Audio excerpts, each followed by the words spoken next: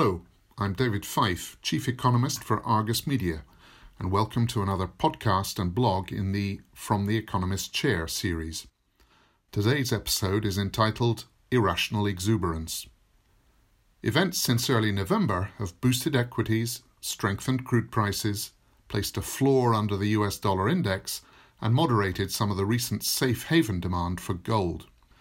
But market optimism after the US presidential election and news of COVID-19 vaccine successes that quickly followed it could prove short-lived if pandemic impacts worsen further during the Northern Hemisphere winter. Opec Ministers will surely be watching closely. Nobody likes to be a killjoy, of course, but there is a clear risk of recent market bullishness fading if COVID-19's winter resurgence in the US and Europe is not checked.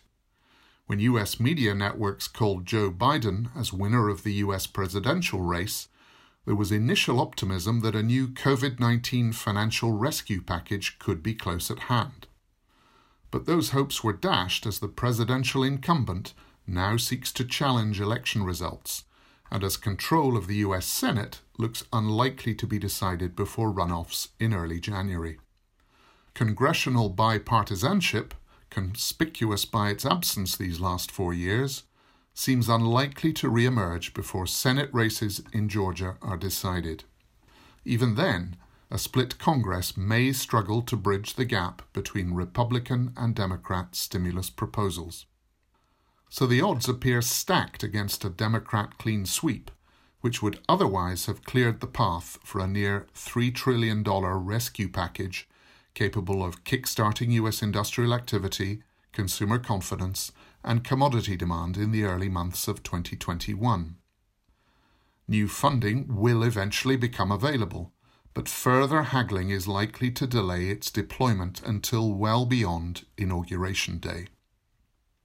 The post-election weekend saw fevered press speculation about President Trump's intention to legally challenge an otherwise clear-cut electoral college victory for challenger Biden. However, market concerns about post-vote turmoil were quickly forgotten on Monday 9th November, with news that one of nearly 200 vaccines being tested to provide protection against COVID-19 had achieved 90% success rates in third-phase testing. Other developers have followed suit, citing their own high success rates and raising public expectations that a widely deployable vaccine is imminent. Welcome though these signs of vaccine progress are, a durable recovery in commodity and asset markets may still be some months away. Tragically, at mid-November, global COVID-19 deaths are averaging nearly 9,000 per day, higher even than in April. Lockdowns and travel restrictions are likely to remain a feature of life for months to come. While initial batches of vaccine may be available for administering to the most vulnerable in the population before the turn of the year, mid-2021 remains a more likely target for widespread global vaccination. The calculus for OPEC Ministers as they near their end-November meeting to decide on 2021 output policy looks pretty clear, notwithstanding all the recent hype around the US election and the vaccine. The OPEC Secretariat's own November oil market report was one of several outlooks to cut oil demand expectations for 4Q 2020 and 1Q 2021 by well over 1 million barrels per day compared to prior forecasts.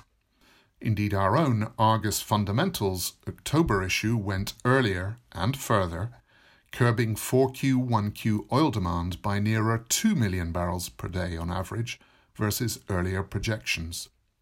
These forecast adjustments reflect the impact on oil demand of renewed mobility and commercial activity restrictions in Europe and North America, despite all the encouraging news about vaccine progress.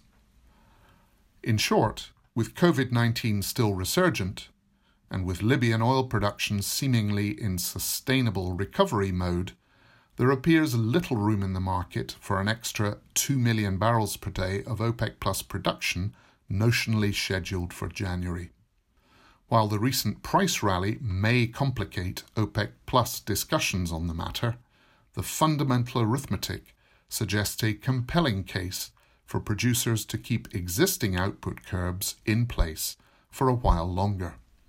The question then remains, is that for 3 months or 6 months? Thank you for listening to this podcast from Argus Media, and don't forget to check www.argusmedia.com for news, opinion, and commodity pricing information.